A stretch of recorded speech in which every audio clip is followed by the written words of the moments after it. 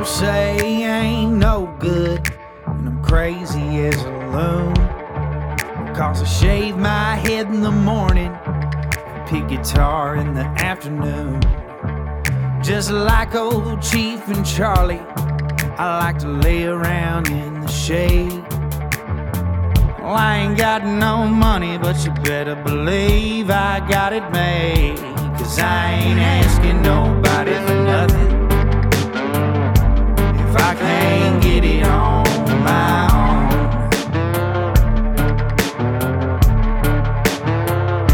If you don't like the way I'm living, just leave this bald-headed country boy alone. What's up, folks? Let me tell you about the wonderful Miss Vicky down at Dolly's Delights. This time of year is when every one of y'all are looking for something to give your coworkers, your friends, your family, whatever, whoever. And let me tell you, she does these wonderful gift baskets. She brought me one to the studio yesterday. She wanted to change her ad up a little bit, and she wanted to give me a preview of what you guys can get. Now, look, I got some great candy, also some other cool things for men, and plus, I guess you knew I like candles. She obviously went all out for this basket, trying to put on a good show for me, and she did. So, everybody that is associated with Raising Grace Studio will be getting one of these gift baskets for the holidays. And I recommend you guys get them too. Now, she told me that this is one of the more expensive ones, but if you don't feel like spending a whole lot of money on one, she's got some for around $30-$40 as well, and she can supply your whole office, your whole school, whatever. So, Miss Vicky at Dolly's Delights, thank you. If you want to get in touch with her now, call her at 478-231-7237 or go visit her at 5122 3rd Avenue, Eastman, Georgia. Now, a couple days ago, I did a show with Miss Lori from Lori's Dive-In over in Alamo. She brought me and Gracie all types of food, even a keto pizza, a cauliflower pizza. I've never ate anything like that before in my life. And let me tell you, it was banging. The wings were amazing. She does this special mix-up with lemon pepper and buffalo, and it's out of this world. Her wings are cooked better than almost any place I've ever been. So what else did she bring us? She brought us fried Oreos. She brought us fried pickles. The barbecue was awesome. The hamburger was banging. When you go there too, folks, you can go back and listen to the whole episode between me and her. Her staff is awesome. You feel like you're at home. It's just the best little place around. I know whenever we go through Alamo or I'm going down 16, I'm going to divert myself to go get lunch there. Y'all please go check her out. Her phone number is 912-568-1645. It's on Commerce Street over in Alamo. You can't miss it. It's Lori's Dive-In. Go get fed good. Go get treated good. You're not going to get better service from better people anywhere around here. So go check her out now. Let me tell you guys about the baddest insurance agent around these parts, Miss Jenna Carr. She's an Alpha insurance agent. She handles home, auto, life, and business. She's located in Macon, Georgia at 3312 Northside Drive, Suite C160. Let me tell you about Miss Jenna. Not only is she just the sweetest, cutest damn thing you ever seen, but she takes care of business like a true professional. I love dealing with her. She's done got me hooked up with life insurance because, let's be honest, I'm going to need it. And every time I've ever dealt with her, a complete pleasure. So, y'all do me a favor now. Give her a call and go look her up on social media. Jenna Carr, Alpha Insurance Agency. And that phone number in Macon is 478-621-7065. Tell her that you need the same package, home, life, auto, all that good stuff that she hooked me up with. So recently here at the studio, we had a tornado came through. And when it did, we needed a new roof put on. We needed some work done to it. And my dude, Mr. Brad Devane with Classic Roofing and Construction at 478-832-9229 came and gave me a free estimate, and then they hooked us up. It was an insurance job, and they took care of it right away. But they also handle out of pocket.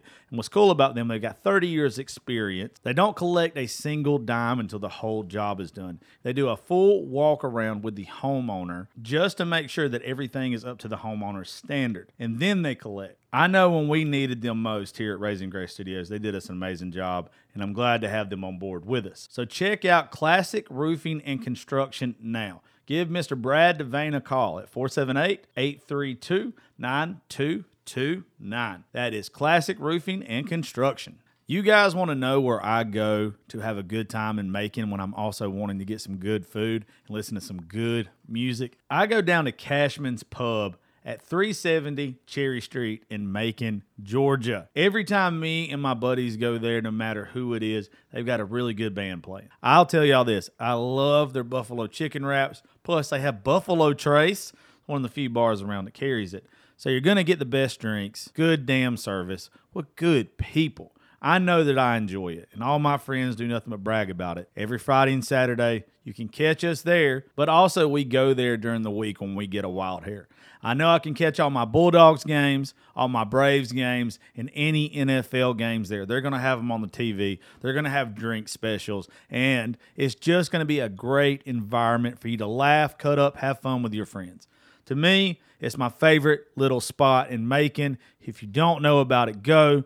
Order one of their shot specials and tell them that I sent you. That is Cashman's Pub down on Cherry Street, Macon, Georgia. Phone number 478-219-9703. Y'all go run a bar tab up and tell the bartenders that the Josh Terry Podcast said hey. What's up, folks? You're listening to the Josh Terry Podcast, brought to you by Raising Grace Studios. Tonight's episode is going to be a really cool one for me. I have been sick as hell the past couple days. This has been bad. I had the flu last week. This week, I don't know, my guts and my gallbladder and everything just decided to say to hell with me. On the show with me tonight, I got Mr. Chris Bickle, who's one of my buddies from Nashville. I guess you don't live in Nashville, though, do you? Just as much as I can. Yeah, you're about like me. You're up there just as much as possible. Y'all have heard Chris on the show before with Creative Vets. He's one of the vets in the program. He's also, you might as well be an ambassador for him. I don't think there's an actual title for that, is there? With them, but as much as brand ambassador, I like it. You'll be a brand ambassador. But yes, that's how I met Mr. Chris. He's got an amazing story. We're going to get into that. And then Cam Harden. He's been on a couple of shows. He's been on one or two now. Oh, a couple. Okay, that's right. And now this one, Cam. If we didn't talk about last time, Cam was in the military. I think we did towards the end when I was blacked out. I don't know if you were grayed out. Yeah, I don't know if you were coherently talking. Well, I don't know how, to be honest with you. We're proud of you, whatever it was. By the time we got done passing around the racism bottle for all the stupid shit that we had said, my head was kind of blurry. I see some extras up there too. So yeah, I'm not touching any of that. So Chris, we have a new game that we do on the show, but it's only in person. Is anytime one of us say something that I like, we'll be like, that's a racism, or that's just something stupid, like super politically incorrect. We take a shot now because it's fun, because if it's in-house, and then just by the end of the show we've done a whole lot more, but apparently that's hilarious to people. It works. That's awesome.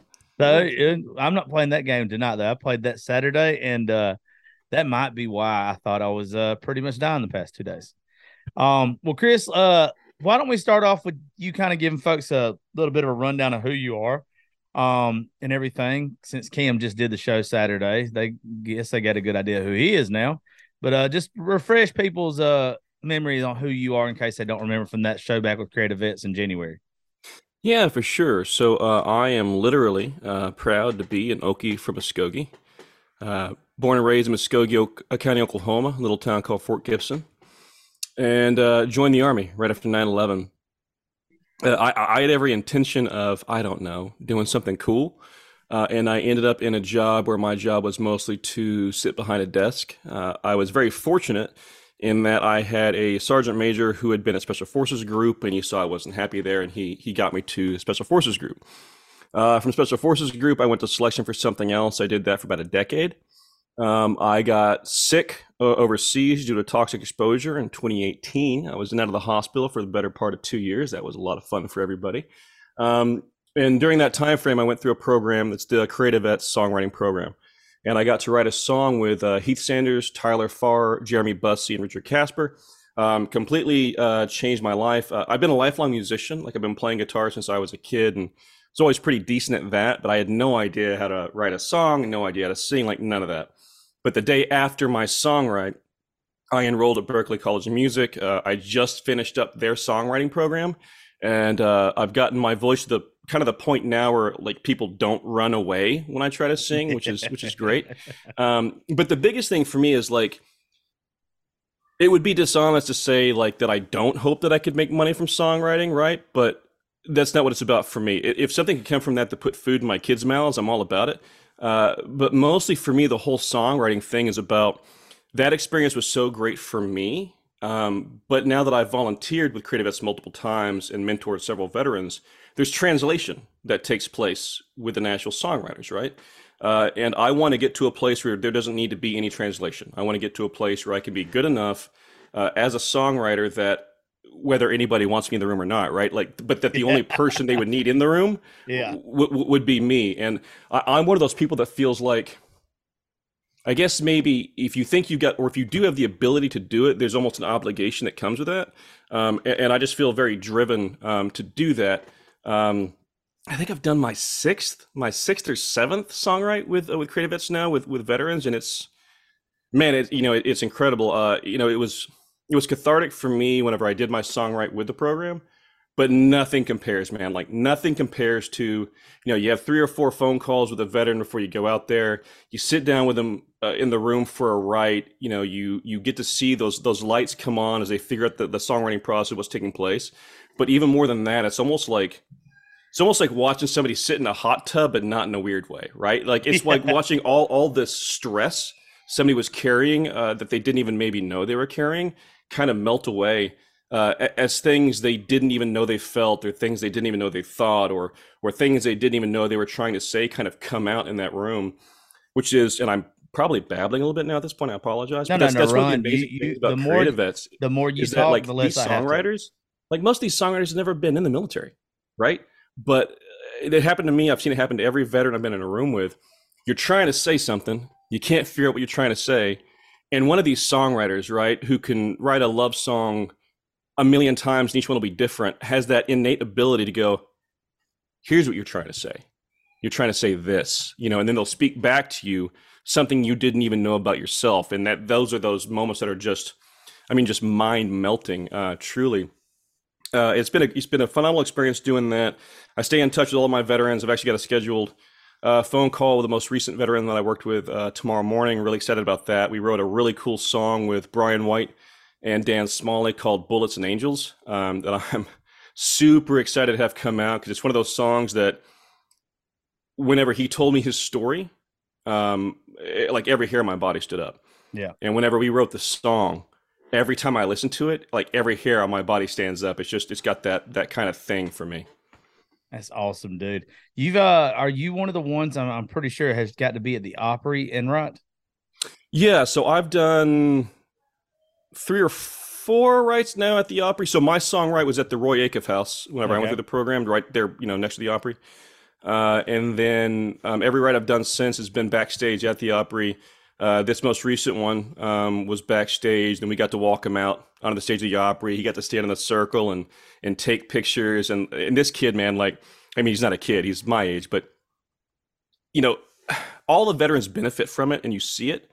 But there are some veterans for whom country music is a thing, right? Like something that's always been a part of their lives, something they hold near and dear to their hearts. And for those people, the Opry is something very, very different. And for those people standing in the circle at the Opry is very, very different, right? So to see him stand in that circle and know who had stood there before him, and to see him feel it was just like, man, if this kid had a tail, his butt would have been sore because he'd have been wagging it, Like it was amazing to see. And then we got to take him to a show at the Opry that night, which was, it was a veterans special show.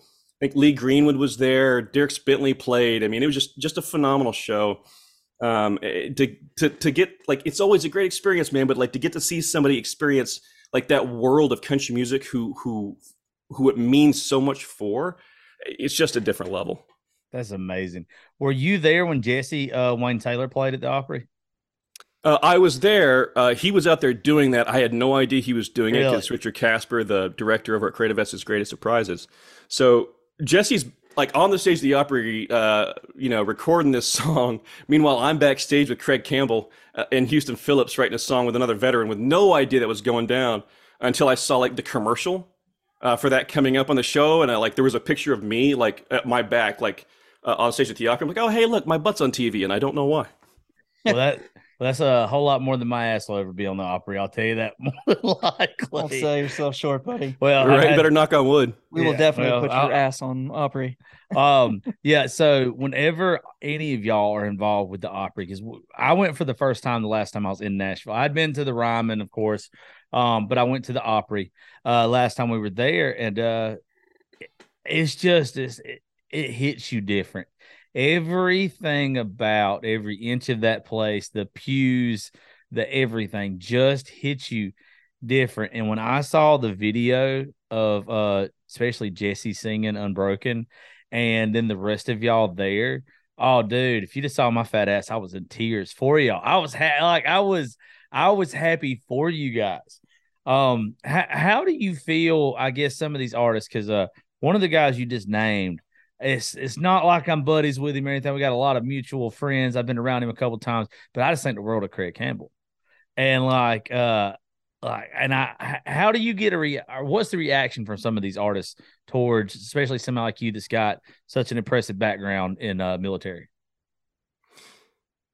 It's actually, it's kind of a cool thing to see, man. Like I don't see that in the Really? writers' rooms, right? Like getting to write with Craig Campbell, it was a big deal for me, right? Because hands down, he is probably one of the greatest voices to grace I the love radio it. I love in his Nashville. voice. Absolutely. Yeah, he's an amazing person too. Yeah. So it was really cool to get to meet him. But when you're in that room, man, everybody's on a mission, and it's not the veteran sitting around going, "Oh man, this is this amazing songwriter who Garth Brooks did one of his songs, right?"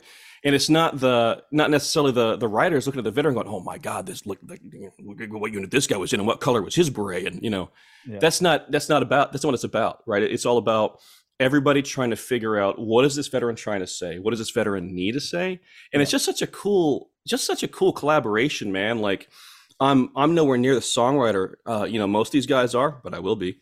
Yeah. Well, I guess I said that question completely ass backwards how I meant it. I'll give you an example of what I meant.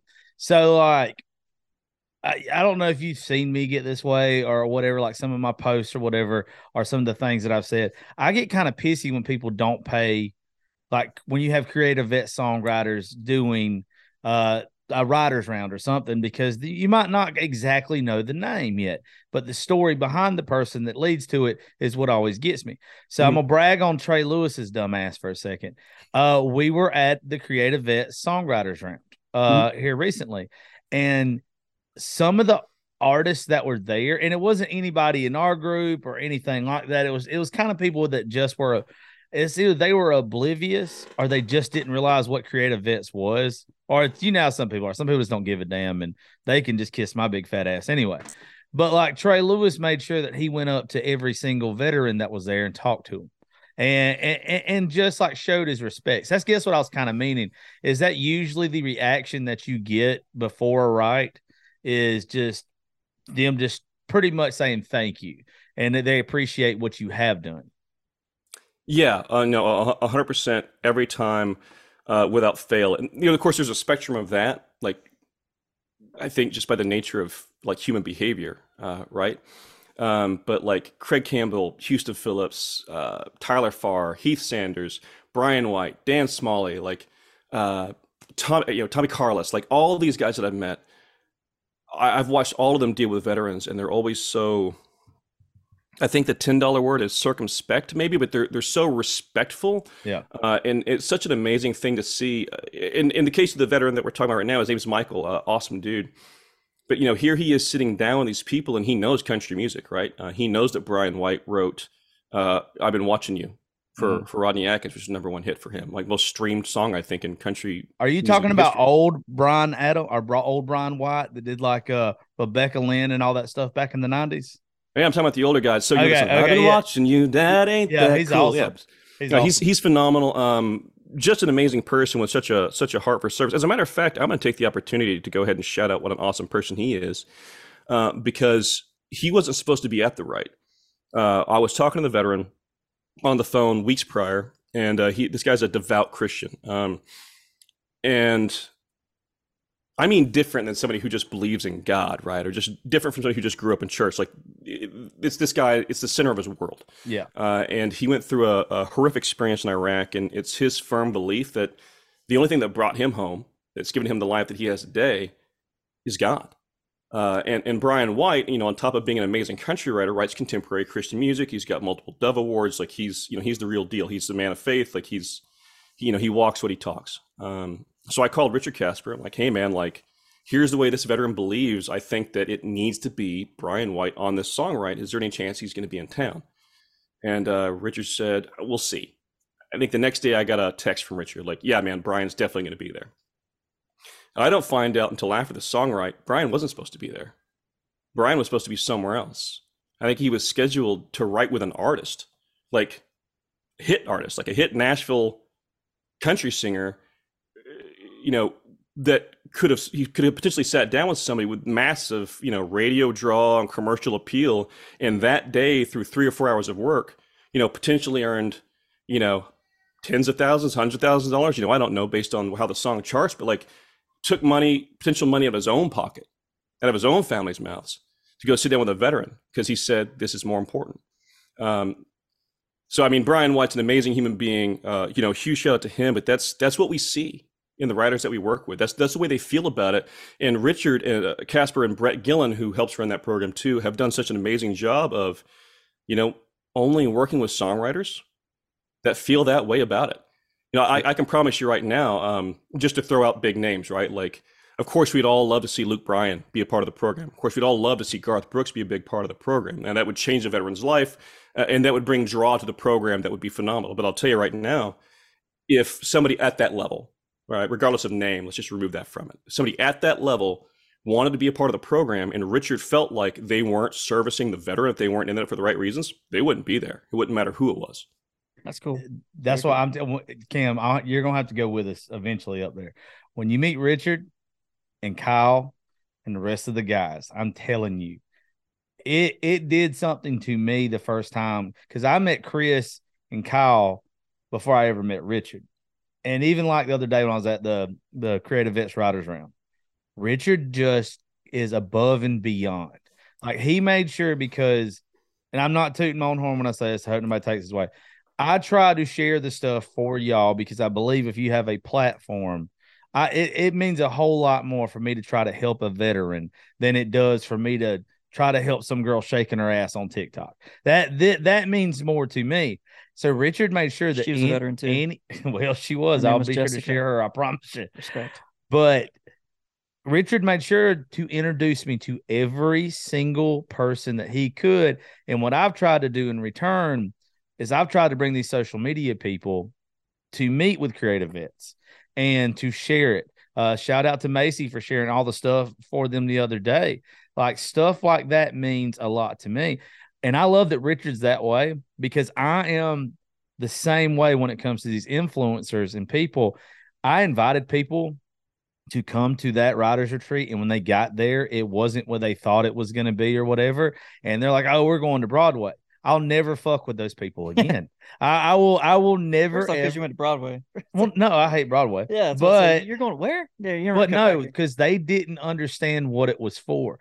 Even though it wasn't a lot of creative vet writers up there or performers up there, it was people that were taking time, artists, big name artists, Brent Cobb, Megan Patrick, all these wonderful people. Both phenomenal artists and writers. Absolutely. And Trey Lewis, even somebody canceled last minute. They asked Trey to get up there, and he did. And none of them did it in a selfish way. They're all up there. They never once said, hey, go download this, go download that. The whole time they're saying, hey, please go share Creative Vets. Please please share these guys' stories. Those are the people I fuck with.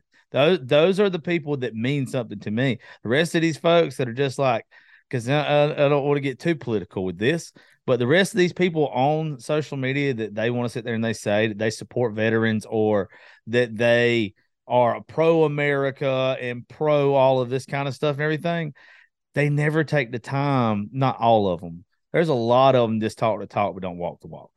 Ironic, right? That you write words, but all they do is speak the words and they don't walk the walk.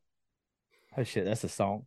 Write that down. There is a song on that. I'm glad you're recording this because we'll go back to that. Yeah, there's a song.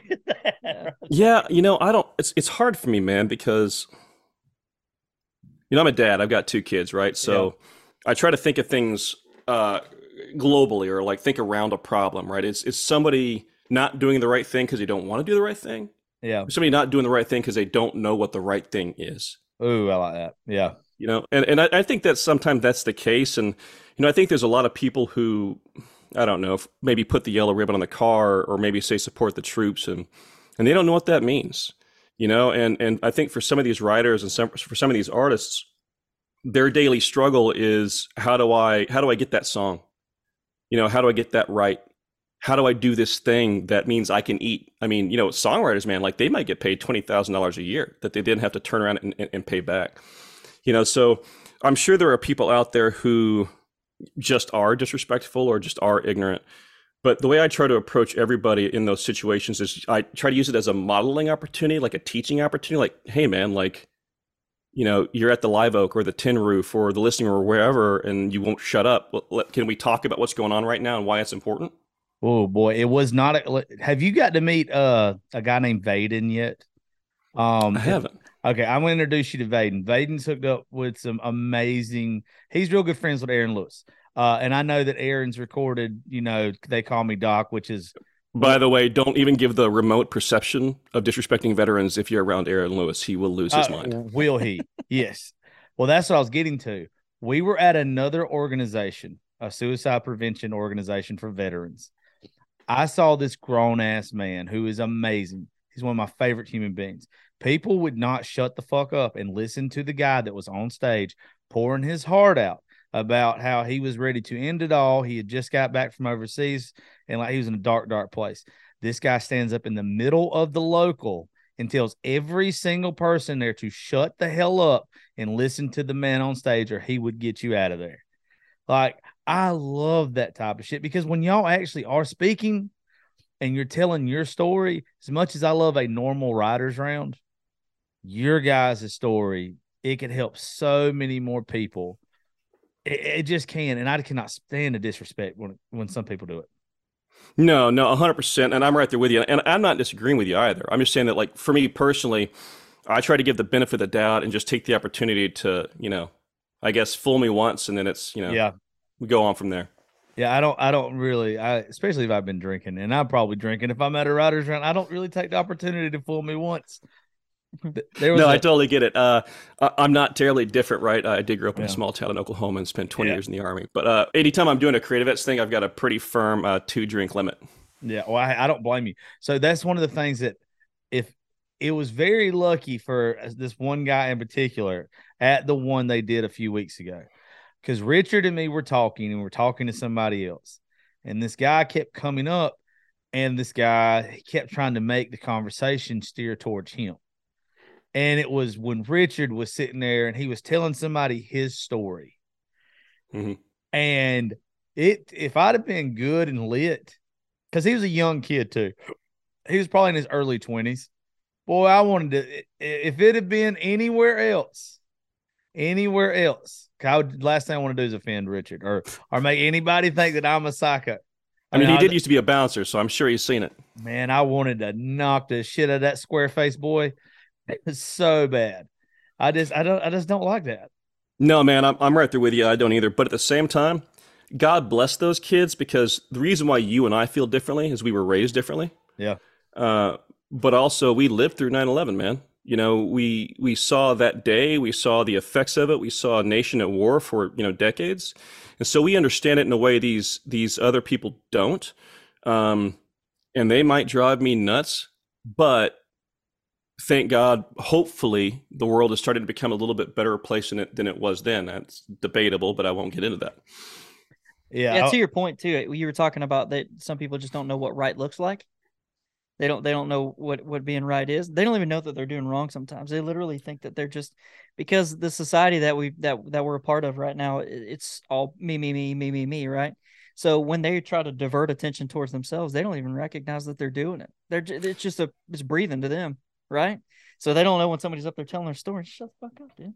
No, man. It's so this is a total like tangent, like pontificating kind of thing. But my wife and I were talking about that recently, like how all dudes and all women kind of dress the same now. Yeah. And it's all social media, right? Like it's when I was growing up, you just, you went to JCPenney's or whatever and you bought the clothes and you wore the clothes, right?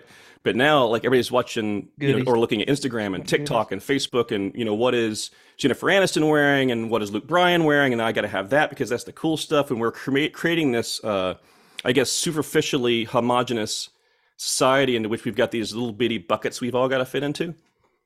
Yeah, I used to be like that. I'll tell you a little story. I don't think I got to tell you this on the first show. And it's actually a place that I'm looking to move my studio to now, which is even cooler. So it wasn't too long ago. I mean, it's been after high school. And I'm 35, so that was a fucking long time ago, I guess. At some point in time, a bunch of us that went to high school together, we were going out in downtown Macon, and they all wanted to go to this dance bar or whatever. And I was already in a weird place in my life. Like I was still in that I want to fit in place. And I want these people who there was no reason in the world for me to try to make a single one of them like me anymore. Like everybody had moved on, lived their own lives or whatever. We had walked past this blues bar, and I'm a huge blues fan. And I love the blues, dude. There's something about it that just, I would almost say blues to me is better than country music.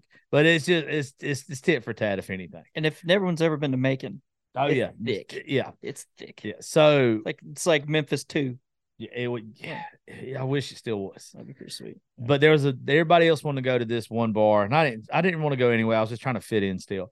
And I walked past this blues bar, and I hear what they're playing, and I'm like, hey, I really like this. I think it's playing some Muddy Waters or something. I was like, I'm gonna go here and listen to this band for a second. I'll meet y'all down there. I ended up sitting at the end of the bar with the coolest old African American man ever met in my life. He was in his 60s or 70s. This sipping whatever he was sipping at the end of the bar. We talked forever. I ended up not going down there that night, and they ended up we met up afterwards or whatever.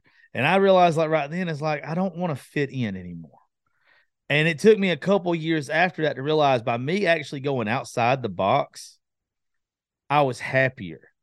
I didn't have to be part of their party for me to have my own. And I'm telling you, that started me to where I am today. Now I don't, when you brought up clothes, I dress like an asshole. I'm either going to be comfortable or I'm going to dress loud and obnoxious, and I'm going to be what makes me happy. I don't think about what everybody else is wearing anymore. And ever since I started doing that, it's like my personality has just grew. Not because I'm trying to make it grow, but it's just I'm more comfortable with myself and who I am now. I don't know why other people don't try to be individuals anymore. It's effortless. You're being you. You're not trying to be anybody else. Yeah. Yeah, I just don't get why everybody wants to fit in. No. I don't know, man. I mean, I probably spent the first 23, 24 years of my life in that mode you're talking about, trying to fit in. But I think once you figure that out and realize that the people that you admire the most, or maybe even sometimes, at least for me, the people I was trying to fit into, they were authentic, right? Like they weren't trying to fit in with anybody else. And once you kind of figure that out and flip that switch, man, that's where it's at. So you were talking about Aaron Lewis a while ago. I think he's like the biggest one like that. Or not the biggest one, but just not giving a damn what anybody else thinks or anything like that. Like, so you know what I love about that statement? God. I feel like there's two ends of that spectrum, and no debates. But on this end of the spectrum of authenticity is Aaron Lewis, and on this end of the spectrum of authenticity is Jason Isbell. Oh, wow. I love Jason Isbell. Right, wrong, or different? Do you agree with them? Do you not agree with them? They're both saying what they believe in, standing up for what they believe in, being as honest and as open and as authentic as they possibly can be. And man, like it's a great thing to see in both of them. Well, I had a guy a long time ago, right before I got into working in country music and working in country radio. I used to do a lot of veteran or military supportive stuff on my social media and all this kind of stuff, and I still do. But I had a guy tell me one time, and when you bring up Isbell, is he didn't fight. He didn't put his life on the line for just one side of an argument. He did it for both sides. And when it come to the music that he liked or the people that he supported, he didn't give a damn about their political views, because when he was fighting, he wasn't fighting for any political view. He was fighting for that person to have the right to have a political view. And so that's where when you hear some of these people bitch and moan or whatever about, oh, you can listen to this, how the hell can you listen to that? I like both of them, and I'm not taking anything they say. Now, both of them have songs that'll make my ass cry. You turn on Elephant by Isbell right now, and I will squall. Hands down, one of the greatest songs ever written. Oh, my God. I tell people all the time. And then when somebody wants to talk about Cover Me Up they'll be like, oh, play me that Morgan Wallen song, Cover Me Up. Oh, my God, dude, that just burns me up. It just burns me up, man. Me off. And then I'm like, you have to realize what he wrote that song about. It does not matter if Morgan sings it good. He does now. Don't get me wrong. It's a good version. But when you hear why Isbell wrote the song, that he wrote it for Amanda. Do you know what my favorite part of that song is? What is that? Girl, leave your boots by the bed, right? Yeah.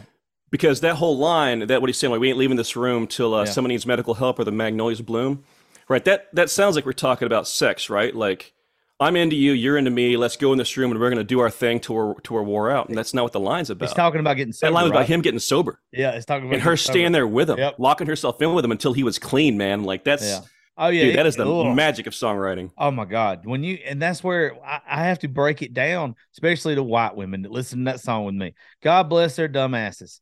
They think that whole song is about sex when Morgan sings it. And then you play them Isbell's version, and it's like, there's so much more actual love and passion in that, knowing that the way that he wrote it was him pretty much thanking his wife for being there and getting him through his shit. You don't get that back either.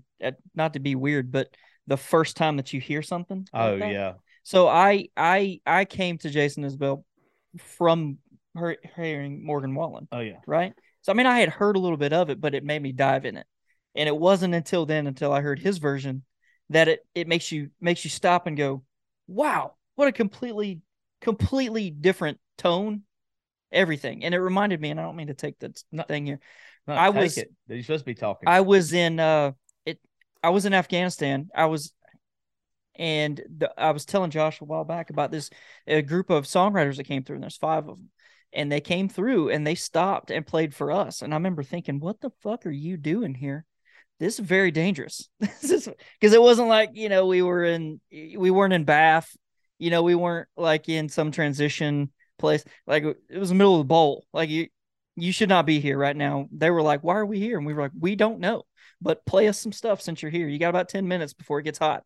And they were playing, and it was Ray Scott was there. Oh, he's good. Ray Scott was there. He hadn't long had the Blue Jeans song out. Yeah. Had he fit in them jeans? And Hillary Lindsey, who was one of my all-time favorites. She just got inducted into the Songwriters Hall of Fame not long ago. That's cool. Anyways, she was there. And I can't remember the guy's name, but he actually wrote Suds in the Bucket and the Clothes Hanging Out. The Sarah Evans song. Yeah, I'll tell you. I got to get his name. Because I hell of a guy. Yeah. And I remember he played us his version, how he wrote it. And it was from a father's perspective, watching his daughter grow up. And when Sarah Evans sings it, it's her growing up as a young woman, right? That's what you're feeling. But when you hear him sing it, it's Billy Montana. Yep.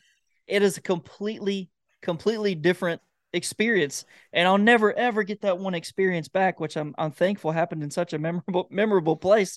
Thank God he made it back okay. But I remember he was talking about someone sang it on American Idol, and it was in the heyday of American Idol, right? And Simon Cowell is just going off on people.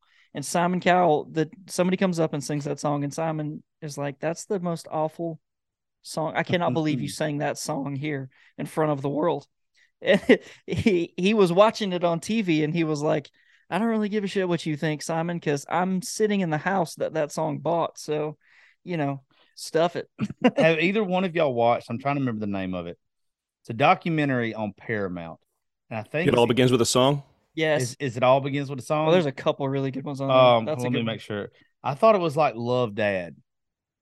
The guy who hold on, I can actually. You're talking about the guy that wrote for Lady Antebellum. He wrote. He wrote The House That Builds Me. Yes. My favorite one is what's the Little Rock song that I'm obsessed with? I think it's called Little Rock. Yeah. Like the Reba song or the No, it's Colin Ray. Yeah. the other Little Rock. Yeah. I'll find it. Yeah, Colin Ray, writer, Little Rock songwriter. But anyway, he has a documentary. There it is. Yeah. And the whole time, Tom Douglas. There we go. Tom Douglas. Yes. All right. So have y'all seen his documentary? Yes. I have not. Is it good? Very cool. Okay. So this dude lives right outside of Nashville. I'm gonna get you the name. I'm getting everybody the name of it. But he walks around Nashville, middle of the night, the whole time, and he's going from spot to spot, and he's telling people or telling the documentary or whatever. The whole movie's done like a one piece of poetry. It is really cool. It looks like a college, like a video arts production. Yeah, project. I saw a lot of. Awesome. Oh, it's Love Tom. Love, comma Tom. Because he's writing a letter. Yeah, that's what the whole movie is, and it's even to where whenever he writes Little Rock, which is one of my all-time favorites, he tells the story behind it, how he was fixing to quit being a songwriter. His dad was dying or something along those lines. I'm not exactly sure what every little step of it was, but then he plays that, and he said in the next couple days, like somebody cut it right away. He was ready to quit, and it's just the progression of that whole thing. Oh my God! I'm now gonna have to watch it again tonight. I actually, now that you mention it, I like that part too. But when he was talking about he was running a marathon through Nashville. And he was just running behind this guy and just getting perpetually more and more pissed off that he was actually running this marathon. He's like, I don't even know why I'm doing this. But that's when he, like, in his head said, I run to you. And that's when he started writing the Lady Antebellum song, or Lady A, as it go by now. Wow. He just walks in the studio. He had no idea what he was going to pitch him. But he sat down in a room with him, and they were like, what you got, big shot? And he was like, I don't know. And he just hit some keys, and he goes, I run to you. And they were like, love it. Can't believe you wrote that. And he was like, oh, yeah, I've been working on that one for a long time for you. I want to say it's The House That Built Me. Took them, 12 years to write?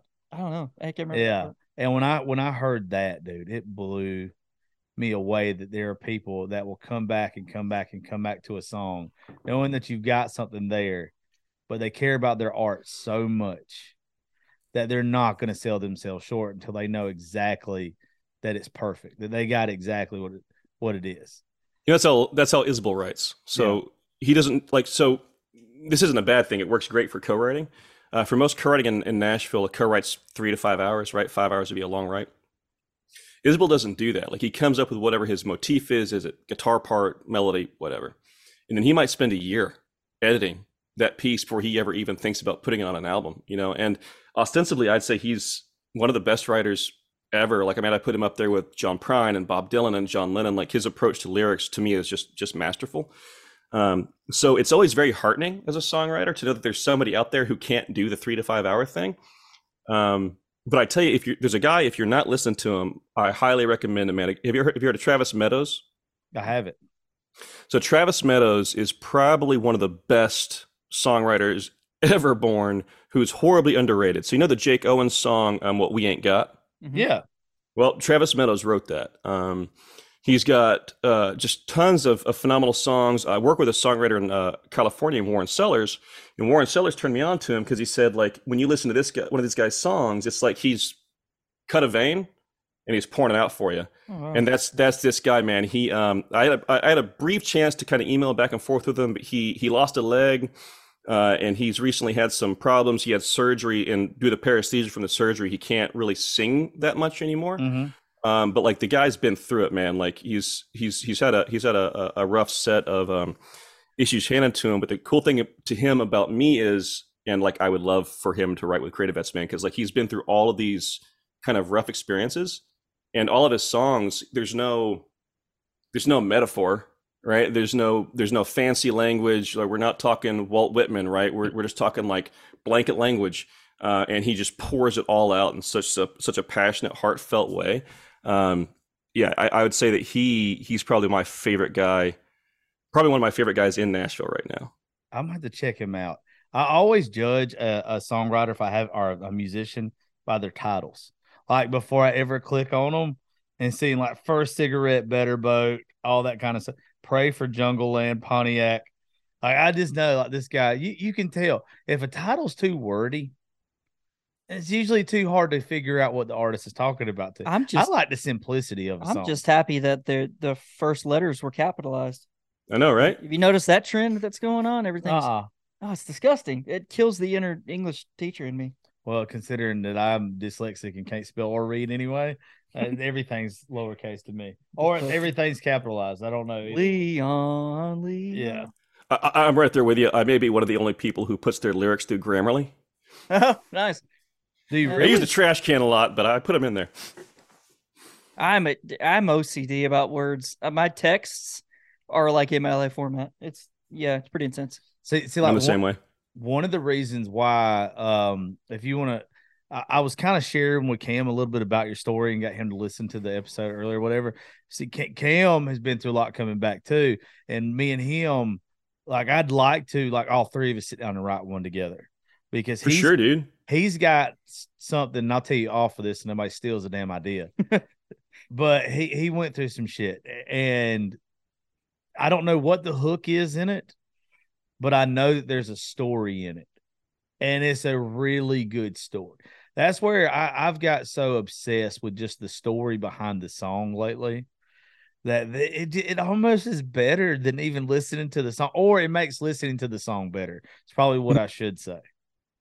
No, yeah. So like I could listen to Happy by Pharrell all day long. Man, I love that song.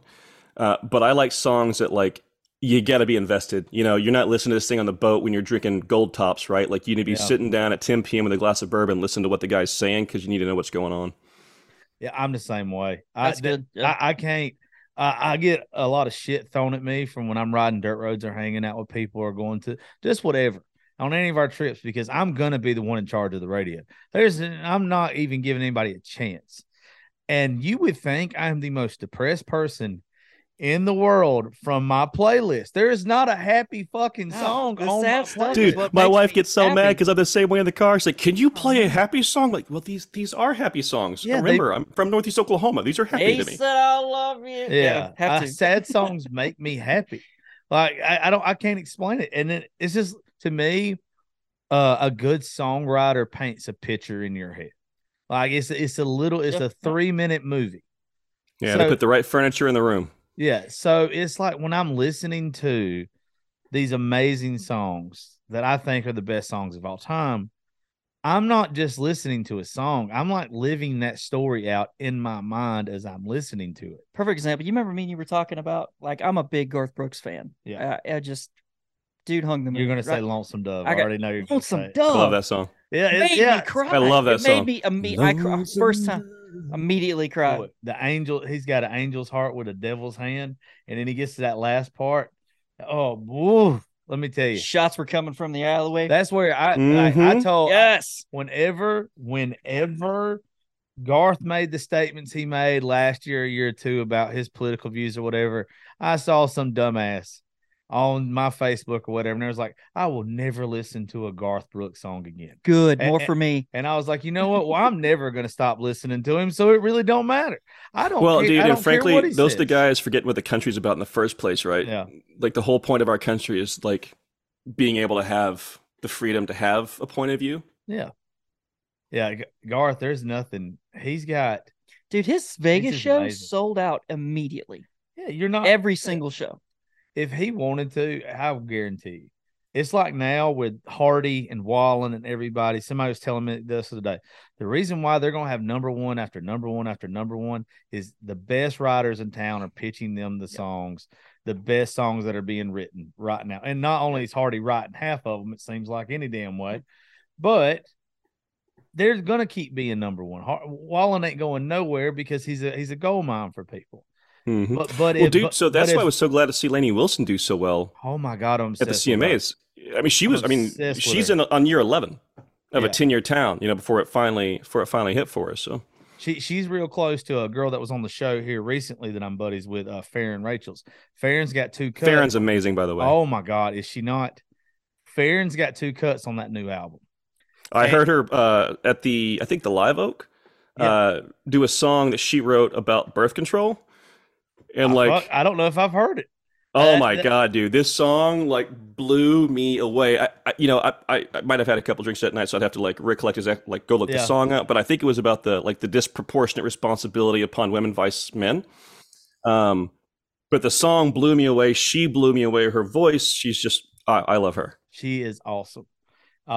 Chris has got words like I got words. Yeah, y'all speak. Your shit's sharp. Y'all were throwing a lot of big ass words out there. No, really you talk like it's an op order. Like we're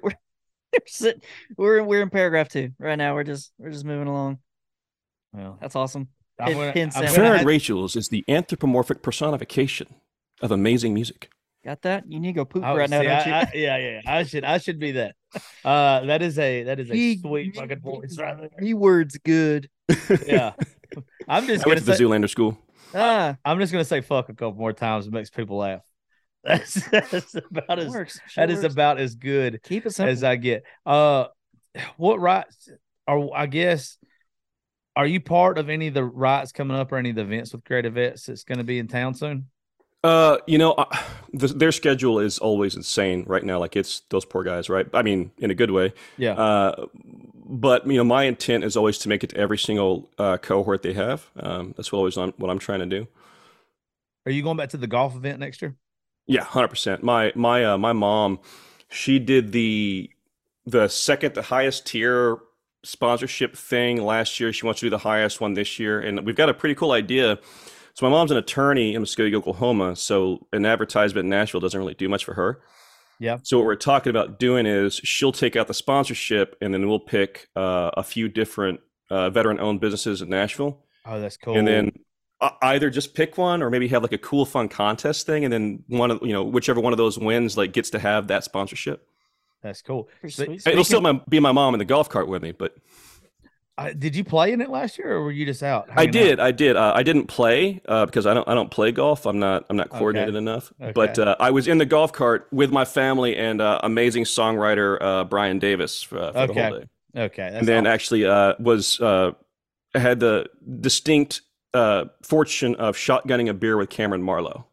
Dude, what? Let me tell you. So Cameron did the Pledge of Allegiance. No, was it the national? Yeah, he did the Pledge of Allegiance. It was phenomenal. Oh my God! So I'm standing off in the corner, and like I'm 30 feet away from him, and I'm recording because I want to get some stuff for Richard and everybody for Creative Vets and all that.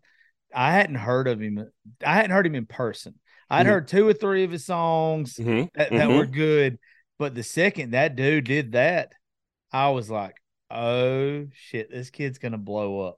What's the song he has about the Marlboros? Is it Light 'Em Up? Light 'Em Up. All right, yeah. So woo, I heard that song when it first came out on the EP, and I liked it, but for whatever reason, it just didn't blow me away. I'm like, okay, cool song. And then I was out for a Creative Vets thing and heard him do a writers round, and he did that song live, and I could have like melted, like in the spot, and like evaporated because it was like it blew me away, completely phenomenal. Like I think they're on the right track now, man. But like that guy needs somebody who can capture like that power he has live because he fills a room, man. Yeah, it's Burn 'Em All. Burn 'Em All. Yeah, it's so good. But that dude, have you heard We Were Cowboys? Yeah, I was gonna say. He wrote that with Tyler Farr in that song, dude. Like, it's the one that Country Boy's Prayer on that album for me, though. For some reason, Country Boy's Prayer is woo. He's just one of those guys too. I guess that I am jaded on a lot of people, but when you see folks that are at the Creative Vets events, the artists that actually have a name, and you know that they're not getting paid, they're volunteering their time, and they're coming to make a difference or bring awareness or be part of people noticing Creative Vets or any of the organizations that I know I've said Creative Vets a lot, but there are some other ones that are really good. But I just love when they do that. And then I love it when they're so damn good and you found out about them because of that. You know the one you got to watch out for right now? Hey. Dan Smalley. He just did his first write with us, with the veteran that I was talking about at the beginning, Michael, for that song, Bullets and Angels. So it was me, him, and Brian White and the veteran in that songwrite. And for one thing, for Dan's first right with Creative Vets, he was phenomenal with a veteran. Asked all the right questions. He gave space when he needed to give space. Like he was just, you couldn't have asked for a better person in the room for that veteran. SAMLLEY.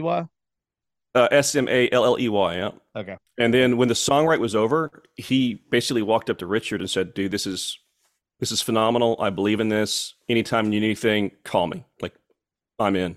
Hey. And legit, man, he's in. Like, we've got a little text stream, me, him, Brian White, and the veteran. And the veteran reaches out every now and then. "Hey guys, thinking about you. Still love the song," And he responds every time, man. Like, I think there's a lot of people out there who might give you their number and then you never hear from him again. But no shit, hey, he's the real deal, dude. Well, for those first guys that are listening to something like this, what are the kind of questions? Because it's really hard to open a vet up. That's my job as the veteran's mentor. That's my job. So okay. It's my job to establish rapport and kind of like induct the veteran to what we're doing before they ever come out there. So that's why I have a three phone call minimum before they even come out to Nashville, is the way I approach it. And then everybody's different, and that's the way it should be. But the way I approach it, well, I run the song, right? Yeah, or at least I try to in the beginning, right? I sit down and I introduce the veteran, and then I tell the writers, "Hey guys, like, think of this like you're writing with an artist. Think of the veteran as Garth Brooks. He is the final editor of this song. If he says what he needs to feel better about his life and what he's been through is the word purple donkey for 3.5 minutes, we're about to have an awesome country song called Purple Donkey. And I need you guys on board." Jams. And then what I do then is, as they're asking questions, I get a feel for what it is they're asking, because I am learning songwriting.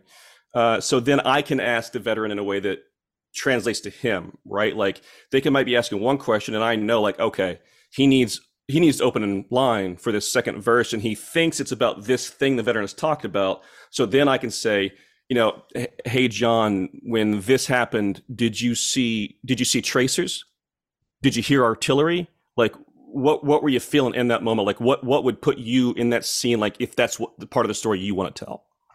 That's so cool. So, like, terms, you don't recognize how many terms that just roll out of your mouth every day, acronyms and things that you just don't even. You say something to somebody and it just goes straight over their head. And they're just like, "I don't even know what you lost me." Yeah, folks, songwriters, you hear a bunch of more. You hear them more than anybody else, or people that are wanting to be songwriters. You hear something that just nobody else is going to hear. Yeah, and you don't want to go too far down the alley either. You don't want to put like TRPs and bolos and ops, and you don't want to put weird stuff. Then you overdo it. You overdo it. You're not connecting to anyone else that needs to. And if that's what the veteran needs, that's what the veteran needs, and that's paramount. But like, what I always tell the veterans that I work with is, we'll do whatever you need, right? And that's first. But if we can swing it, I would love for this to be a song that doesn't just help you, but will help any and every veteran who hears it. And any veteran who hears that song is going to come talk to us because they need that help too. How many songs does Creative Vets have out now? Do you know? As far as released, it's under 50. But as far as like actual written songs, it's definitely well over 100, probably over 200. Yeah, I think I meant to ask Richard that the other day. Dude, I just love what y'all do. And it's crazy because I think we talked about it on the first show, but it's like something. I think a lot of the vets that come to y'all, they've tried every other option. They've tried the medication. They've tried the going to see a therapist and all that kind of stuff. And I just think that the vets open up and probably get more dealing with you because you actually know what they've been through. One of the things I don't disagree with therapy, but I also, same way I like preachers. I don't like squeaky clean preachers. I like preachers that have been through hell and back, because that's what I'm going to relate with. That's what's going to make sense to me, is a preacher that knows that he's not. None of them think that they're perfect. I wouldn't think they do. Maybe Joel Osteen. But besides that, yeah, I take Joel Osteen shots on here all the time. I don't much care for him. Here we are. But anyway, but I think like vets coming to y'all, if they knew how comfortable the atmosphere was, I think first off, more would reach out to y'all. I think that's why it's important for people to make the social media posts, people to hear the music, so they know that it's a comfortable atmosphere. But you're not going into one of these rooms without a veteran that understands you along with the songwriters. I think that buffer that you were talking about is vital, because I know buddies of mine that I didn't like, we weren't in the same unit, but we can bounce stuff back and forth, and we can 100%. kind of find a common ground, and we can find something that we're like, oh, you had that? Oh shit, I had that too. But it's an unspoken bond that you know coming up to somebody. I saw a guy at the car dealership today. I was getting a service done on my truck, and I was like, you look like a mortarman. Are you a mortar? And he was like, yeah, shit, I was 11 Charlie. And I was like, you just know it. Cool. Tell me some stuff. And it's simple, but a lot of guys that I'm sure would have an amazing story to tell don't even talk to anybody about anything. I know I was that way for a long time. I would only talk to, the guys I was there with. So it's that's the toughest part, is not only to find those guys that are actually willing to tell their story, but finding the perfect scenario, the perfect amount of Bud Light, right? The perfect lighting, the perfect song. Like it's got to be a perfect setting for this guy to go, all right, so here's what the fuck I want to say. And there's a lot that goes into that, right? I bet, yeah. That wall in one story may be the guy's really humble. Yeah. Right. The wall in another veteran may be he went through something really, really difficult. Something that would be hard for anybody to talk about. The problem may be the veteran had a job that he doesn't know if he can talk about it. The problem may be the veteran has gone through something, self-treating that he's afraid to admit to his family or to his wife or to himself. There was a veteran who went through the program who was, I guess, essentially for all intents and purposes, a functioning alcoholic. And he was sneaking into the garage all day long, taking shots. And then he ended up writing a song called 80 Proof Lies that, is phenomenal. That's a good one. What a hook. Sometimes it's just all about, it's about that vulnerability and being able to share those things that, man, maybe you don't want to share. But I like to hope that that's the environment that we provide, is just a truly safe place where they can be authentic, and if you need to tell us all those things and bare your soul in that way, and then you don't want anybody to ever hear that song, that's okay too. We can do that. That's cool. So tell me, and I'm just curious, because I think this is just, first off, phenomenal, and it just drags you in, and you got some questions about it. Is there ever instances where the songwriter, who, for intents purposes, as you said, is not a veteran? Are there any times when they just are just floored by something that they've heard, and they're like, oh my, I don't know how to write that? Yeah. I have definitely seen that happen. You'll see it, I think, in almost every write, where the writer hears something, and it's not they're not recoiling from the subject or anything like that, but you just see the weight of it on their face of, oh my God, I can't believe this guy just told me that. I can't believe he experienced that. I don't know what to say. But I had to work with one veteran, and I'm not going to go into the details of the story, but they had experienced something so, difficult that the songwriters just, you could almost see the color just drain from their face. That would be hard for some people. I got a couple. I bet you do. I bet both of y'all do. I don't know. After I got done crying about it, I think it would just make me love that person that much more, though. Oh man. And I would appreciate the fact that they were comfortable enough around me to open up, that it might drain the white out of me and drain all the blood, but at the same time, it might just make me want to put 110% into whatever we're doing at the time too, though. I think you would have to hear I would want to hear every one of those stories. No, 100%. One of the most important things there is to turn around and let the veteran know how brave, I guess, they are, and and how powerful they are for doing that. Like you may have veterans who have dealt with suicidal ideation or maybe different things, and they're expressing how they feel weak, or they see themselves negatively because of X, Y, and Z, and it's like, no, dude, like you're here, you made it through that thing that most people never would have. You're trying to get help when most people never do. And you're telling us that story. You're braver or stronger than anybody in this room right now. You need to own that. There's your commercial. Yeah, that's what I was just thinking of myself. Well, it's beautiful. It's the truth, though. I mean, 100%. I've always said that whether it was my suicide attempt back in the day, or somebody's going through their own trauma now. You go through those events because you're supposed to share them. You're still here for a reason.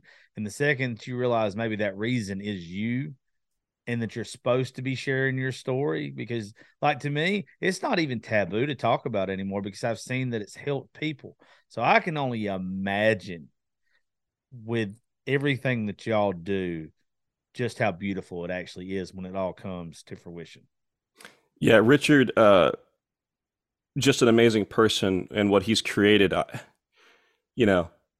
can't even imagine the ripples that he has created in the world, man. And I'm just so like grateful, thankful just to have a small part of it. You know what I think is crazy too? I think we're only on the bottom floor of it still. Okay. Oh yeah, no, 100%. You know what I'm saying? Like I think that we're on getting it on the baby level. I think that what will end up being Creative Vets is going to be huge.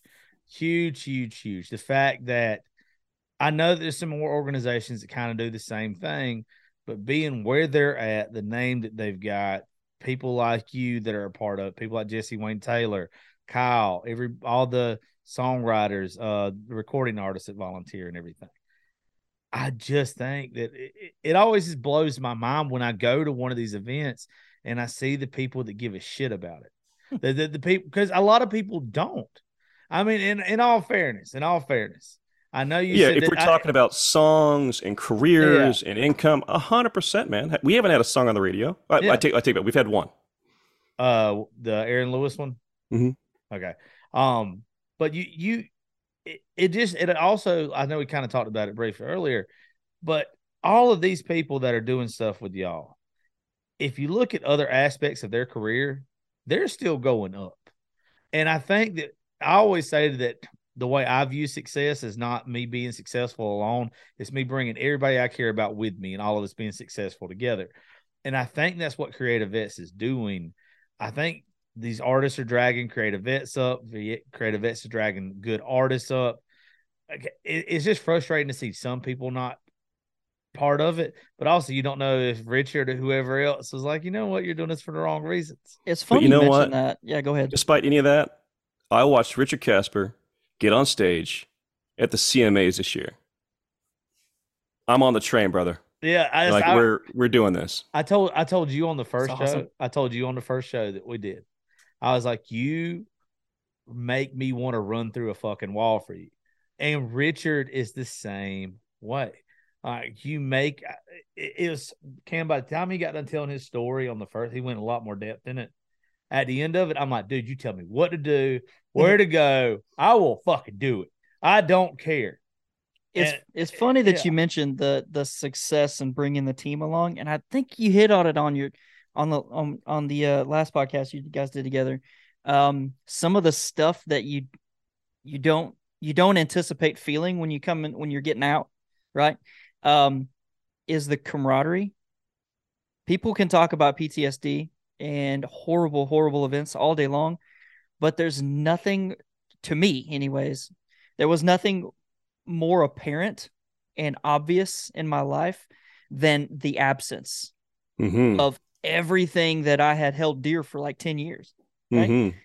I was in the same room with these guys all the time. If I wasn't in a room with them, I was on a range with them. If I went on a range with them in the middle of the woods, if we weren't doing that, we were at strip clubs or doing some dumb shit, right? We were shooting something, right? And even the guys you didn't like, yes, you loved like a brother. Oh, but those were that's my asshole. And he's a jerk. I mean, no one else is taking this guy. He's ours. I think I remember talking about that the other day. Yeah. There's always you have that squeaky wheel guy where it's like, I feel like I've been that guy a couple times. When they leave, I doubt you've been that guy. When they leave, nothing runs smooth anymore because there's no one to hate. Anyways, right. My hatred kept me warm. It goes to hell. Damn it! I miss picking on this guy. So that's been one of the. I think it's a songwriter thing too. You think so? Yeah, man.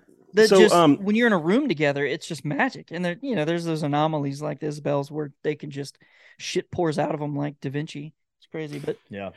Well, he's also, a guy like that, man, he's the outlier, right? You read the book Outliers. Like, I'm not saying anybody could do what he does because they couldn't, but, with the right resources and the time. Like if you can sit and write all day, every day, and you are as devoted as he is, because that's what I'm learning, man. That's what I'm learning on, parallel with the Creative Journey. Was it the 10,000 hours? 10,000? Yeah, well, yeah, I would argue it takes a lot more than that. Yeah, but the parallel journey with Creativist is learn how to write songs. And like every time I get just a little bit better, man, that's when I realize, okay, I can do this. Mm-hmm. And then I love there's a country artist out of East Texas, Paul Cawthon. I love Paul Cawthon, Psalm Live of Chicago. Guy's amazing. He writes with a really cool dude named Aaron Ratier, who's a Nashville guy who's very underrated, flying under the radar somehow. Aaron Ratier is phenomenal. But Paul Cawthon was doing an interview. He was talking about listening back to some of his first songs that he wrote, and they were horrible. And he's the kind of guy, if he says they were, they probably were. And listens back to the way he used to sing, and is like, I sounded horrible. And now they call the dude the Big Velvet because his voice is so good, right? Like, what you're talking about, like a guy like Jason Isbell, anybody can do that. Anybody can. That doesn't mean it's easy. That just means you got to be willing to put in the work. It's like if you talk about Special Forces selection or the SEALs or the JTACs or like any special operations force out there, anybody can do it. You have to put in the work. You have to want it. I think with songwriting though, the only difference is I think that a bunch of folks that are very good at it are in touch with an emotional side of them that a lot of people don't, and they see the world in a different way. They see it as a story. And that's the one. Yeah, it's true. Yeah, like they have a different skill set that they've nurtured. So I mean, I told you the story on the first show how I used to be really good at writing poetry. Just got picked on when I was in middle school and shit stopped. Didn't write a single other thing until the beginning of this year with Jesse Wayne Taylor. And Jesse heard when we did the show together, we talked about it. He was like, and now he's kicking my ass because I don't know how to play my guitar yet. He is on. Yeah, he'll get you for that real quick. He is on my ass so bad about it because the first song I ever wrote was with him, and he loved the other stuff that I've talked to him about. But he was like, learn to play the guitar. Like he's just been on me steady about it. And I think about it, and I've been around other people, like some of my buddies, that don't give a damn about the song. They just like the music. They don't care about the song. And I'll sit there and I'll tell them an idea or I'll say something, and they'll be like, "That is fucking stupid." Like I don't even know where you're going with this. Like I don't get it. So I think the putting the time and hours into songwriting or being a musician, I think it does take a gift from the good Lord. I think it takes a little bit. But I think that gift is the ganes, the desire, right? Okay. That because for somebody who wants to play guitar, or for somebody who that's like everything, right? Or somebody who really wants to write and that's what they're passionate about, it's not a hobby. Yeah, it's a need. So for that person, they need to play, they need to write, just like everybody else needs to breathe air and drink water, right? Like they're not going to fall over dead, but they'll feel like they want to. You're going to end up making me and Cam write a song tonight now. Do it. It's funny that you guys mentioned that because I remember talking to people about pros, like professional athletes, professional anything, really, businessmen, traders, operators. They have this thing that you can't describe. You can't show somebody what it is. And it's not something necessarily God-given other than the fact, like what you said, was desire. Yeah. And the people that I have met that have been successful in their line of work doing what it is that they do are the people that do it. Mm-hmm. You just do it. I'm convinced almost sometimes that athleticism can be inherited. Would you say they just do it or they actually live it? It's a job. Yeah. It's a job. You wake up and you can't not do it. It's whatever impossible thing you put in front of me. If I believe in it, the only thing that can stop me from doing it is death. Yes, you can't not do it. And I've met a million people in my life that dream to be in this thing, but they will never get a step closer because they're too scared. Get out of bed on time. They won't scared. Go take a shower. They won't. It's just little tiny things that make you who you are the same things that inherently make up all of the extremely successful people. It hit me a drive. It hit me a long time ago that I would rather go broke in chasing what I actually love in this life and my dreams and actually trying to be the person that I think I'm meant to be than just trying to fit in. You have the thing. Mm-hmm. I've met you. Yeah, you do. You're doing it right now. Yeah, this is my thing. I love talking shit to amazing people is my thing. And it's crazy how it finds you. Yeah. How something that you didn't know that you loved finds you, because you weren't going to do this. Well, this was not a thing on our radar. Yeah, you never thought that this could be a thing. Howard Stern did it to me though. That movie, I'm telling you, ever since I was a child, that movie Private Parts, it ruined me. It just took until 2018 for it to become a reality. To register it all. It took forever. It took forever. I would be remiss if I didn't bring this up. You're from Oklahoma? I am. How long did you stay there? I guess you just born and raised there, graduated? Yeah. Born in Muskogee County General Hospital, and then I left shortly after 9/11 to go to basic. Right. So half my family's from Oklahoma. Oh, and cool. I don't know if y'all, did you know that? No, I didn't. I thought my mom's from Oklahoma. Oh no, I was thinking that all of y'all are from Texas. So, well, yeah, that's that's a longer story. Right, right. That's why Texas doesn't fall into the ocean, because Oklahoma sucks. So my mom's from Oklahoma, and you know where Lawton is. It's Fort Sill. There's nothing there, but big guns and a strip club and casinos. I mean, shit there.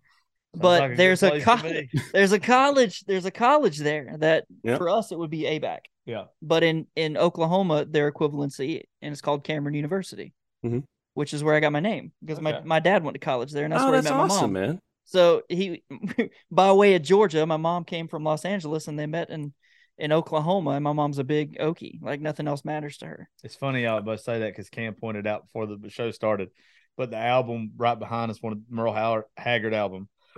I'm actually I've been trying to write a song about Oklahoma and Merle Haggard for the better part of a year, and I've got like I can't see the forest despite the trees right now.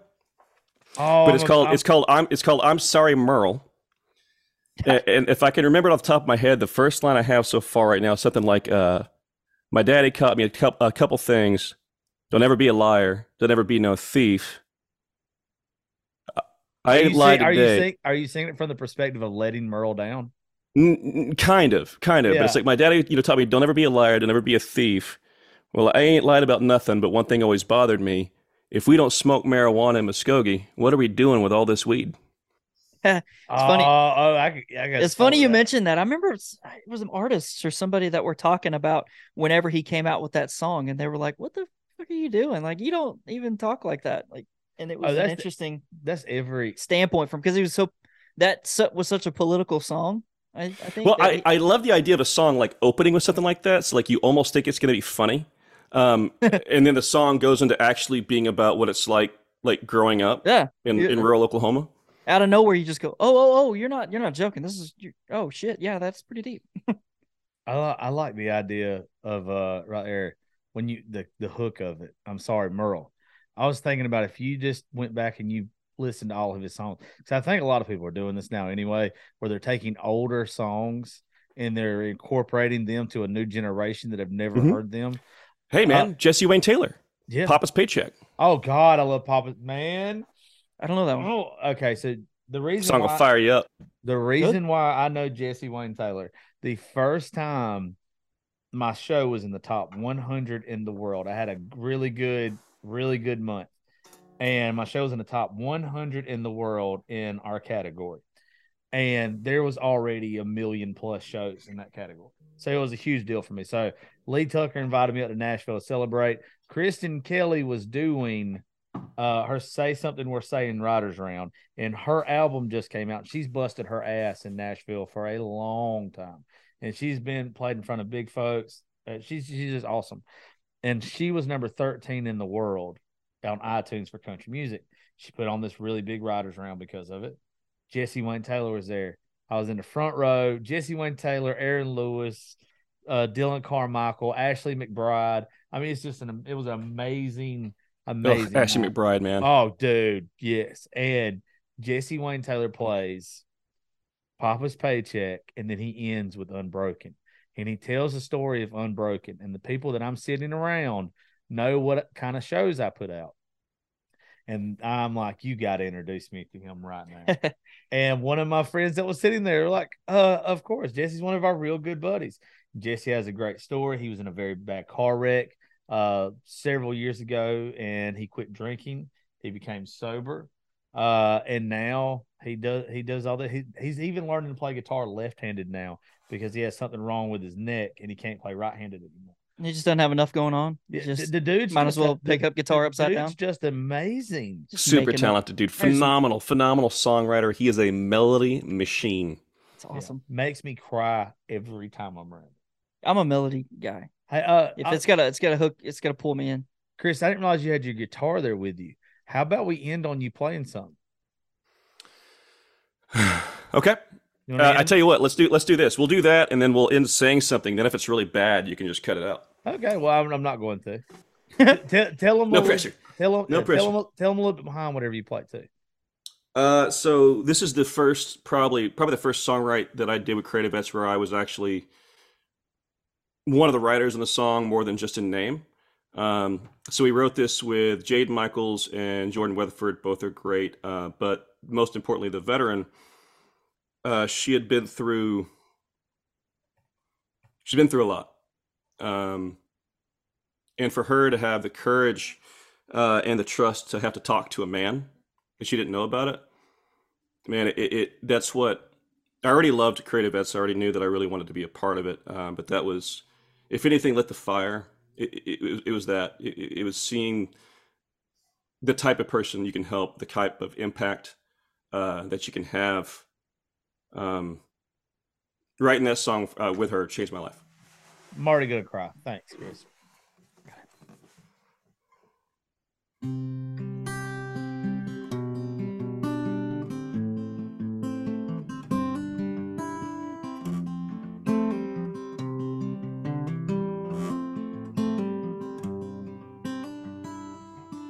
Don't remember much about being young, those memories won't play. Been a running all this time, chasing, trying to find my place. I don't walk away when things get tough, I was taught to take the pain. You can always find me walking tall with a smile on my face, trying to find out how I'm supposed to say who I am when I'm feeling this way. But it's like everything seems so out of reach. What does it always seem? No one can see the real me. Feels like I'm left here fighting on my own. The things I've seen you will never know. That don't mean I don't need a little help trying to find myself.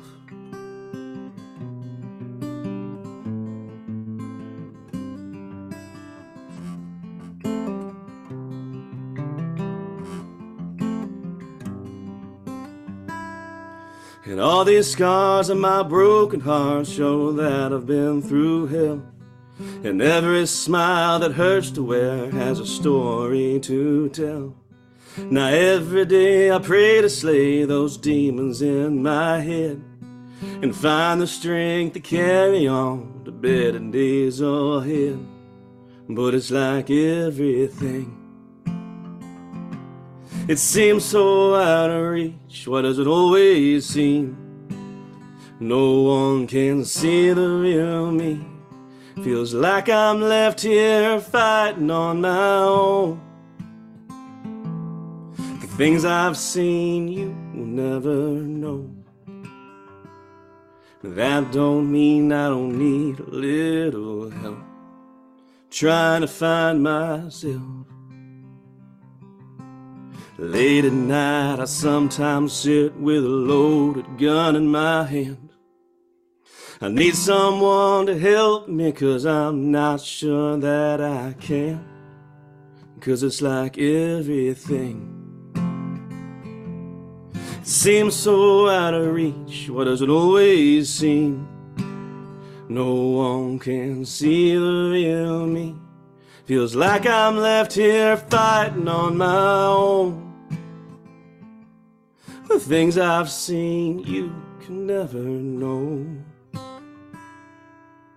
That don't mean I don't need a little help trying to find myself.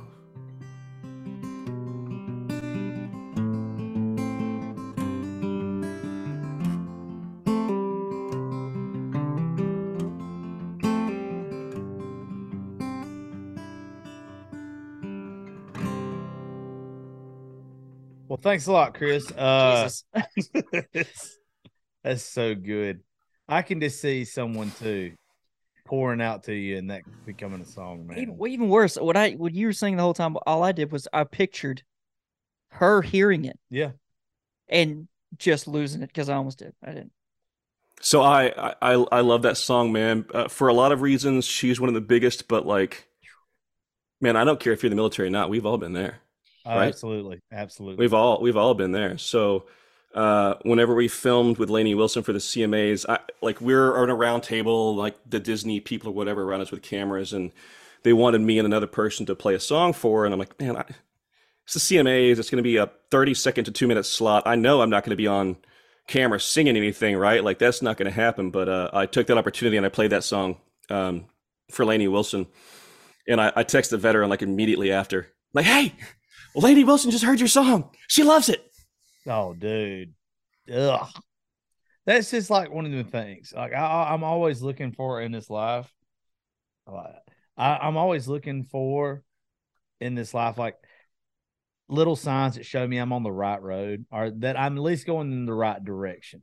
You know, little wins or whatever, anything like that. So I could just imagine for her that knowing that Lainey Wilson heard her song and liked it, that's just got to show her that's got to be almost part of the therapy. That's got to be almost like you putting this out here into the world and opening up. That should be like healing to her. No, 100%. And again, like that veteran, oh my God, like just the courage to share the things that she shared. Like, man, it was, if you could turn the weight of responsibility into a baseball bat and pummel me in the face with it, like that was it. That was this is an obligation. This is a responsibility. I want to do this. I love doing this. This is a passion. I have to do this. If I can help one of these people, I have to. That's what I try, dude. I promise you. That is why I try my damnedest with these people that I bring to town. I try every time. And I know I've mentioned it a couple times. I'm starting to see who the good people are, the people who aren't fake, the people that take the time to actually go talk to Richard or whoever. Because it's like you just said, man. It's one of these songs is going to it's already saved somebody's life. You'll never ever know what song did or whoever unless they reach out and tell you, of course. But these songs are saving people's life. This isn't just a melody. This isn't just a little guitar being played. This is therapy to people. This is saving people. And it's like coming from what y'all have been through and what you've done, it's still like you're a soldier in my eyes. I mean, you're always going to be a soldier regardless. But now it's like you're a soldier of the song or a soldier of God and everything now. Like you're out here protecting people and giving people another chance to live. Now you're going to make me cry. You're really good at that. What? Bluffing and making me cry. Why the fuck y'all think I get paid for this? I don't know. It ain't because I'm pretty. No, that shit was gold. That shit felt good. Well, now we are into soldier of the song. Yeah, I heard me say it too. Yeah. Like my body was floating outside. My spirit was floating outside my body. I could hear myself saying it. I saw it. I saw me say it, and it's and I crazy. Knew. I was like, okay, well, I don't know where this is going. That you know what? I give the credit to good Lord on that one because I don't know where it came from. That was something that he just put through me, an extension to him for you to hear. Because you probably don't get the credit and pray. As much as I love everybody who won a CMA, I would rather take you and all those people helping these veterans and give those awards to you guys. Because in my mind, what you're doing is worth way more than any number one song on the radio. Now that would be, but the cool thing for me, man, is like, it's like I'm not getting paid, right? Like nobody's giving me money, but like whenever I was 15 and I first started playing guitar, man, I was so naive. I thought that music has changed the world and saved lives. And like how, blessed am I that I get to be 40 years old and realize music does save lives and music can change the world. Absolutely. Well, Chris, thank you for doing the show. Thank you for taking time hanging out with me and Cam. Cam, thank you for showing up again. Thank you. Thank both of you. Experience. This is awesome. Well, you can come anytime you want to. Thanks. You're one of the few people that I actually don't care if you come and sit in on any show. Score. You don't make it about you. I don't like the ones that make it about this. I'm cool with everything else. Just don't make. I guess some episodes are fine. We did Saturday Night Bullshit and everything. But you got something like Chris on here. You make it about them. Cool. You make it about creative vets. You make it about the organizations that you're supposed to make it about, or the people you're supposed to make it about. So, Chris, I love you. I think the world of you. I just appreciate you taking some time and hanging out. No, you too, brother, man. Thank you. Thank you so much, man. I really can't wait to get up there and talk to you guys. But that's what a cool thing. As soon as you walk, because I don't think any of the artwork is at there. It's at Belmont or something, isn't it? It's all over the place now, man. I think I've actually got a piece up in a hotel right now. You tell me real quick before we get off here, what's some of your pieces that you've done? So I was a veterans mentor for our Chicago program. So that was 3 weeks at SAIC. And it was photography plus acrylics plus ceramics. Okay. And then I used some objets trouvés, or like random found objects to insert symbolism into the piece. Okay. So the whole idea of mine was like what it feels like to have felt like you were something important and then to no longer be that thing. Oh man! As much as I harp on the music side of Creative Vets, their actual art that they do is amazing as well. Like there's some of that stuff. Whenever I took a bunch of folks in there, whenever they were doing, were you there? Yeah, I was at that thing. I think you had who's the guy from Dirty Prescott Kids? He was there, right? Yeah, Travis and Caroline came there. Dustin Herring came. Miss Anna came. There were some people that was really amazing that came to that event that night with me, and I appreciate it. Oh, Damaris and James came, and y'all made a huge impact on him. I want you to know that because I know he'll hear this. James is a veteran. He's had a lot of stuff just like everybody else. He went from being in the military and doing what he did to being a coal miner. Oh, wow. Being underground. So he's not that anymore, but he's had trauma after trauma after trauma after trauma. What a transition. Life. And let me tell you, if you just saw that man's face when we left that day and just it's that artwork, I don't even want to think about some of it. I tell you what, man, anytime you run into that, you can give my phone number, my email address to anybody that you think needs it. I will, dude. Well, I appreciate it. And let's get out of here. So thank y'all for listening to the Josh Terry podcast. I'll holler at you guys later.